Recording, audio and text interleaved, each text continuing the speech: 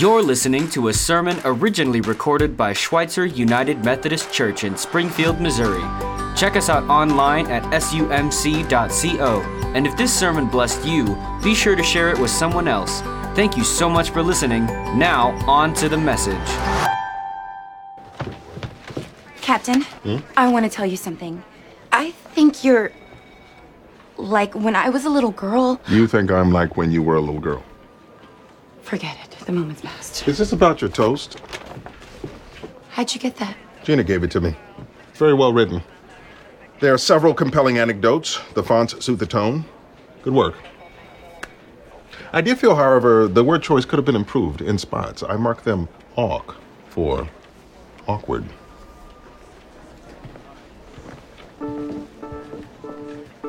That was the best thing anyone's ever said to me. I marked them awk for awkward. It's advice.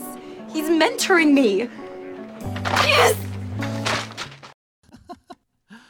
Yeah, so we're going to talk about mentoring this week and next week because, folks, mentors change the future. They shape the future in many ways. I'm David Freeman. I'm your Community Impact Director here at Schweitzer, and I hope you enjoy the journey of all these great stories of mentors this morning.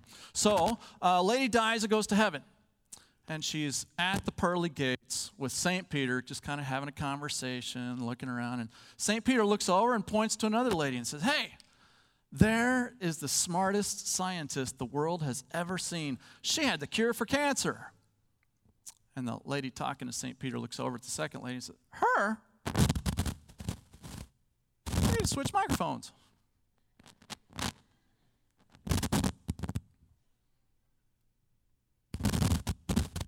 All right. Is this one? Testing. So I'm going to take a moment. We're going to practice Philippians 4:4-8, because I'm a little anxious about the microphones. And Philippians 4:4-8 says, "Be anxious about nothing." You ready? We're going to pray. Lord, we're all sick and tired of the microphone problems here. And we just need your wisdom. There's something funky about this space, Lord. And please give your unimaginable solutions to our tech team who really want to get this solved. Amen. Thank you. Back to the sermon. So, we were all in suspense, wondering what that lady's going to say about the second lady who St. Peter pointed to. Here's what she said. "That lady? I know her. She's not a scientist. She's my beautician." And St. Peter says, "Yeah, nobody ever unlocked her potential." You think that's a far-fetched story? I am a mentee at Schweitzer. Last year, I got a mentor. Up until that point, I had struggled for 7 years to finish writing a book. Stupid book. I got a mentor last year. My mentor said to me, "There's really no need for us to talk about anything until you finish that book." So, he gave me advice. He gave me his Kindle template for how to write a book for Amazon Kindle Publishing, and he's been one of my readers since then. And I finished that book in 1 year and 2 months. All right? Now, I'm not saying I'm going to change the world with that book. What I am saying is, without a mentor, I would probably still be languishing in good intentions. And I'm pretty confident I'm not the only one. So that's why we're going to talk about mentors, because mentors shape the future. All right, 3 cool mentors from Scripture. Joseph, the Levite of Cyprian birth. Imagine with me, if you will, that we've just had this great worship service, and all of a sudden, tomorrow, the Nazi Empire settles down here, and Heinrich starts coming around, destroying Christians. And over the next 3 years, Heinrich kills 10,000 of us in the city of Springfield. Somebody in here is a great encourager. "Hey, Joseph, the Levite of Cyprian birth, we think so highly of you that we nicknamed you the Encourager." And you had to go through 3 years of seeing your friends and family from your church slaughtered and dragged into prison. And Heinrich left Springfield and went to St. Louis. Whew. He's gone. We can take a breath of fresh air because finally, kind of that turmoil that's happening to us and all the hiding that we've been doing, we can breathe easy for a while. And Heinrich goes away. And 3 months, a year later, Heinrich shows back up on scene and says, "Hey, take me to the church leaders. I've met Jesus." What are you going to do with Heinrich? What are we going to do with Heinrich? Not on your life. We don't trust Heinrich. It's a ploy to try to find our leadership. There's no way we're going to take Heinrich to our church leaders who we have struggled to hide and protect for the past 3 years of us being hunted and destroyed.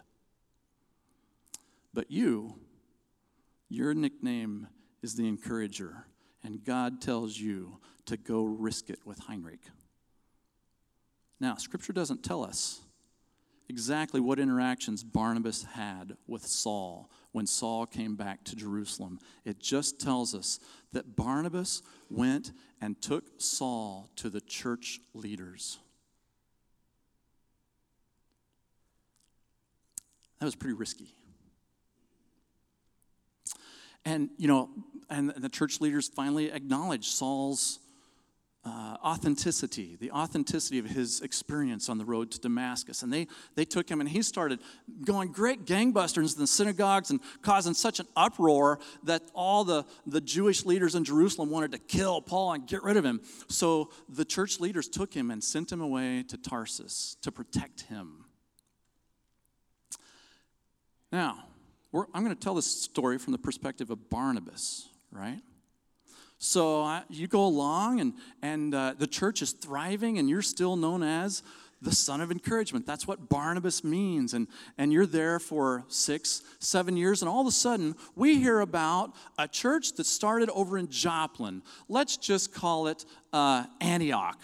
And we decide to send you, because you're a great encourager and you're a great mentor, over to Antioch to disciple the people over there and help that church go. And you get over there and you're working for a year or so, and it gets overwhelming. I mean, there's just too much for you to do, too much administrivia as well as ministry to the people, because you're encouraging everybody. And you sit down and you think, I need help. Who am I going to go get?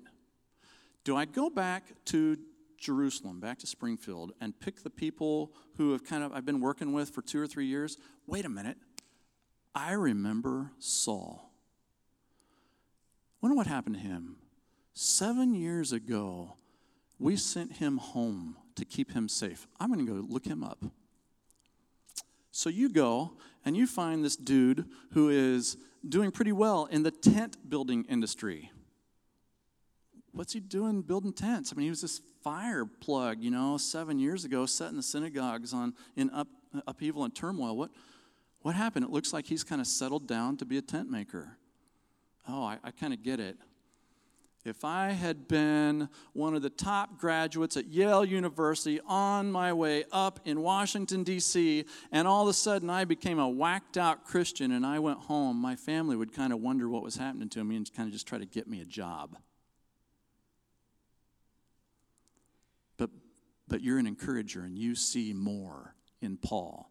So you convince him to risk giving up his job as a tent maker and come back to Antioch with you to really thrive in his giftings. And he does. You two work together for 2 years, for a year in Antioch, and all of a sudden you're called to go on this great wild mission trip together, and the church sends you out and you go and you work alongside Paul, and you have this great friendship because you've mentored him, and now you're growing and you're kind of both growing along together. And pretty soon in your relationship you have a disagreement, because on that first missionary trip there was this guy named John Mark who went with you, and things got really tough and you were all kind of being tortured in a local city, and John Mark bailed and ran away. And Paul doesn't want to have anything to do with that ever again. But you look at Paul and say, I remember another young man who seemed to be a fireball and uncontrollable, Paul. And I risked it with you. Why aren't you willing to risk it with John Mark? And they kind of split ways. But Barnabas was such a mentor. He always saw something. He just was on the lookout for potential in people, and he took Mark on the next trip. So Silas and Paul went one way, Barnabas and Mark went the other. And apparently, Barnabas was so good at what he did. Let's look at Philippians. 2 Timothy 4:11. Paul requests, hey, Timothy, will you send Mark to me? Because he's so useful in ministry. Again, in Philemon, Paul calls Mark, man, I can't wait to hang out with my fellow worker. And who do you think wrote the book of Mark? Mark. If it hadn't been for Barnabas, that may be the book of Bubba. You know, I don't know. God kind of gets things done sometimes even though we don't do our part. But I am pretty confident we would not know about Paul or Mark if it hadn't been for Barnabas. We need Barnabases in this church. We need a lot of them. Well, let's switch. Mary, the mother of Jesus. I actually went and got some expert advice on this story. I went and sat down with my teenage daughters. All right? Because this story is in Luke. Luke chapter 1. And starts out in verse 26. We hear Mary's story from the perspective of Elizabeth's pregnancy right from the start. I mean, Scripture just ties Elizabeth and Mary together because it says, now in the 6th month of Elizabeth's pregnancy, the angel Gabriel came to Mary. You're very familiar with that story. If you've ever come on Christmas Eve, you know that story. You know, the angel appears and says, you're going to be the mother of God. The Holy Spirit's going to come on you. You're going to be pregnant, even though you've never had relations with a man. And is that okay? And Mary says, yeah, do to me whatever you will, Lord. And the angel leaves. Now, this is all speculation on my part, folks. But it seems like when God asks you to do something really, really hard, there's a few moments of terrify in there. Because the angel leaves and Mary goes, I'm going to be pregnant in a small village where they stone people for getting pregnant outside of marriage. Now what? And here's this, verse 39. Now at this time, Mary arose and went in a hurry to the hill country to a city of Judah and entered the house of Zacharias and greeted Elizabeth. So here's how I'm imagining Mary was thinking. Now what?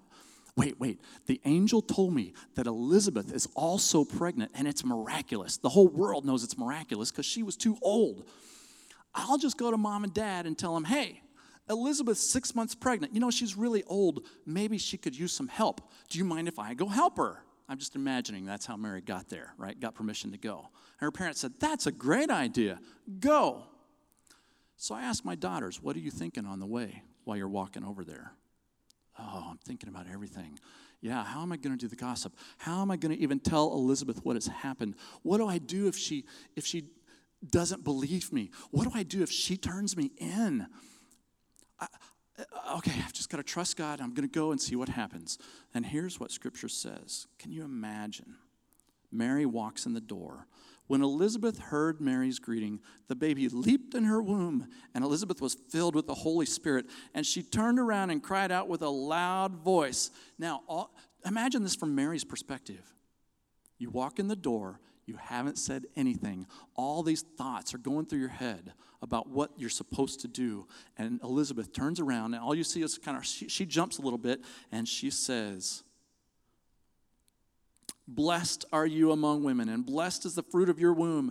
And how has it happened to me that the Lord of my Lord would come to me? For behold, when the sound of your greeting reached my ears, the baby leaped in my womb for joy. And blessed are you who believed that there would be a fulfillment of what has been spoken to her by the Lord. You know what my daughters said they would do if they were in Mary's position at that place? Said, I'd break down crying with relief. Somebody believes me. Somebody is in my corner. And I didn't have to explain anything. And in that moment, we get the Magnificat. I mean, the relief that Mary feels is this great 8-9 verses here. And Mary said, my soul exalts the Lord, and my spirit has rejoiced in God, my Savior. And she goes on. Maybe she was crying and bubbling with this great worship and relief as she met a mentor who would help her do the hard things. And we know that they stayed together for 3 months. I imagine they worked together because Elizabeth probably did need some help from Mary. They probably strategized. Okay, Mary, we both know living in the small village with gossip is going to be really hard, and you're going to have to live with it for the rest of your life. Here's how you can handle that. Here's how you interact with Joseph, maybe. Really? Neither of us knows. Let's pray, Mary. Let's pray together. 3 months. 3 months of mentoring for a tough time that was coming. And she did it great, right? They both did well. And after 3 months, Elizabeth had her baby. Mary went home, probably showing at about that time. So she's going home to interact with Joseph. Oh. But she's more courageous because the Lord went before her before. He'll go before her again. Some of that's speculation on my part, folks, but man, I can't wait to get to heaven and hear some of the rest of the stories of what these courageous people were thinking before it was all done and the courage was no longer called for. Yeah. All right. Okay, I'm not going to say we wouldn't know about Mary if it wasn't for Elizabeth. I somehow think we would. I will say, Scripture seems to indicate that they needed each other. Mary needed Elizabeth during that hard time. All right, the next great mentor moment we're going to talk about. Frankly, I put this in because Colin Langston challenged the pastors to use a VeggieTale clip during a sermon. And this is the moment, all right? This is one of the great mentor moments in Scripture. You might be familiar with the phrase, "for such a time as this." And yes, this clip kind of waters down the situation to put it at a children's level. But if you're interested in reading the story, the book of Esther is fascinating. It's just a few chapters, 30, 45 minutes. You can read it all. If you have little girls, read it to them. This is one of my favorite books to read to my girls. And here we go. One of the most potent mentor moments in Scripture. Izzy! Cousin Mordecai? What is it? Oh, he's done it. He's finally done it. Who? Done what? Look. What's this? It's an edict. In just a few days, all of us, our whole family, will be sent to the island of perpetual tickling. What? Who did this? Oh, who do you think? Haman! I told you he hates us, hates our whole family, and now he's done it. He got the king to sign this, and we'll all be banished. Oh, what are you gonna do? That's just it. I can't do anything. I'm just a god. But you're the queen. What do you mean? You must go to him. You must go to the king. What? Don't you know what happens to people who appear before the king uninvited? Esther. Remember the Peony brothers? Esther, there is no other way. You are the only one who can stop this. No, I'm not gonna. I didn't even want to be the queen. No, you're smart, Mordecai. Think of another way. Esther, there is no other way. I wasn't even brave enough to go to my friend about the apple, and now you want me to go to the king? Even if he doesn't banish me for showing up, why would he listen to me? I mean, Haman is his right-hand man. I can't tell you what to do, but I can tell you this. You wanted to know why you were here, why you became queen. I told you God must have a reason. Esther, perhaps he put you here for such a time as this. Perhaps this is the reason. Esther, You never have to be afraid to do what's right. I'll pray for you. We'll all pray for you.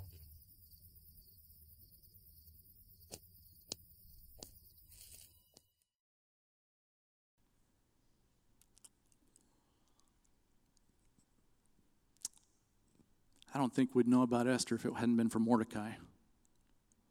Oh, as much as we need Esther's and Mary's and Paul's and Mark's, oh, we need the Mordecais, the Elizabeths, and the Barnabases. Something interesting in all those stories, the mentors grew too.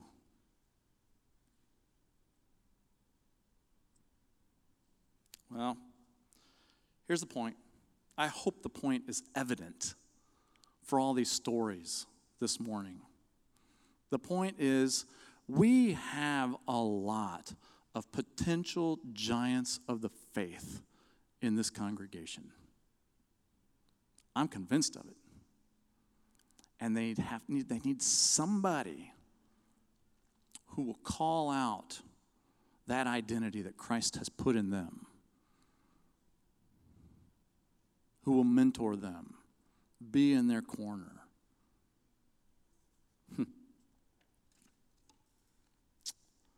Yeah. How do you shape the future? So, vastly different locations, backgrounds, people, and yet they have some common things that the mentors do. The main thing they do, they inspire to do what is right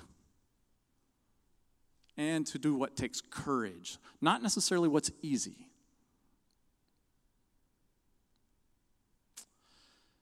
One of our current mentors, as we were talking about how do we bolster our whole mentor pool around here, she said, well, one of the most important things that mentors do is reassure the mentees that they are capable and give them hope that they will succeed.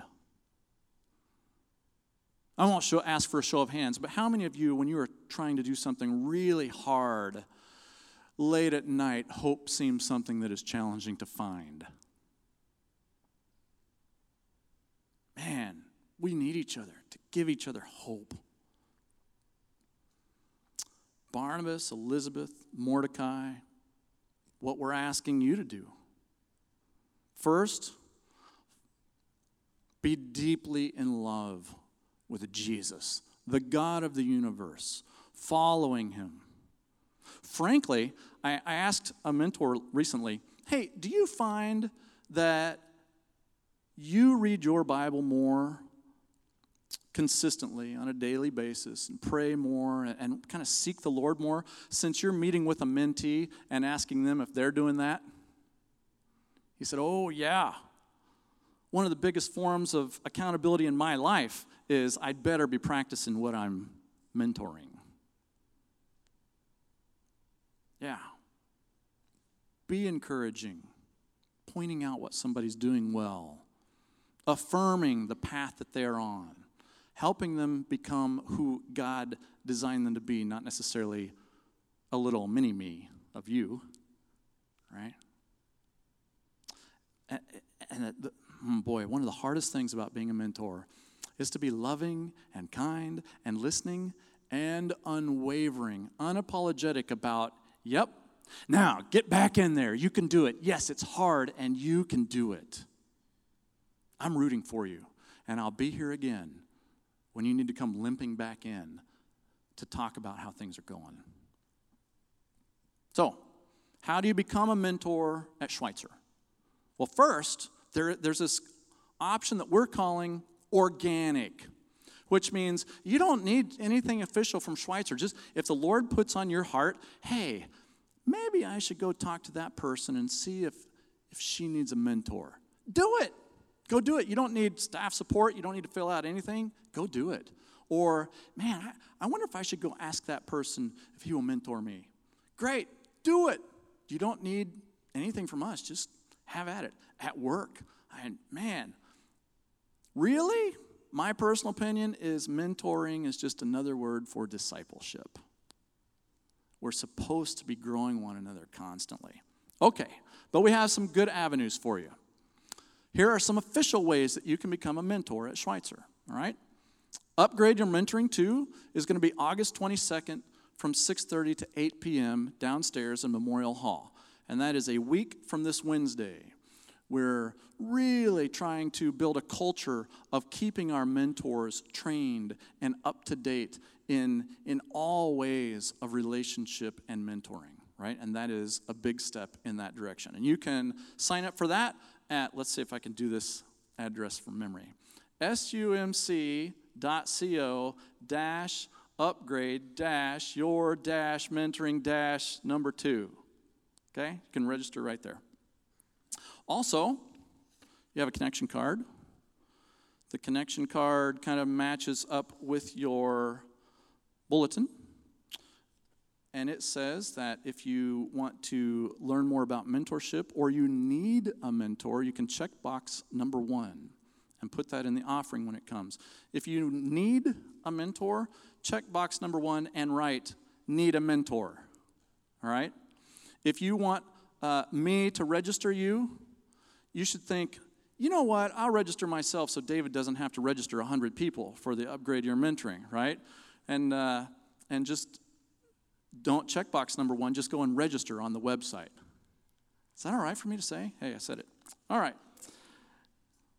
Whatever avenue you choose, please consider taking the risk. Yes, the risk of your time investment. Yes, the risk of some challenge interacting with the other, but also the risk of the mirror reflecting right back on you for your growth too, and become a mentor, a tool in God's hands for shaping the future of the world. As the ushers come forward to take up the offering, I will ask, you'd kind of hold this in your hand. Put your connection card in your hand and consider, because we're all stewards of everything we have, which means we are not the owners, Christ is. And how are you being a steward of everything you have? Yes, we do offering because that helps us be stewards with our money, but we're asking you to steward your time and other resources also.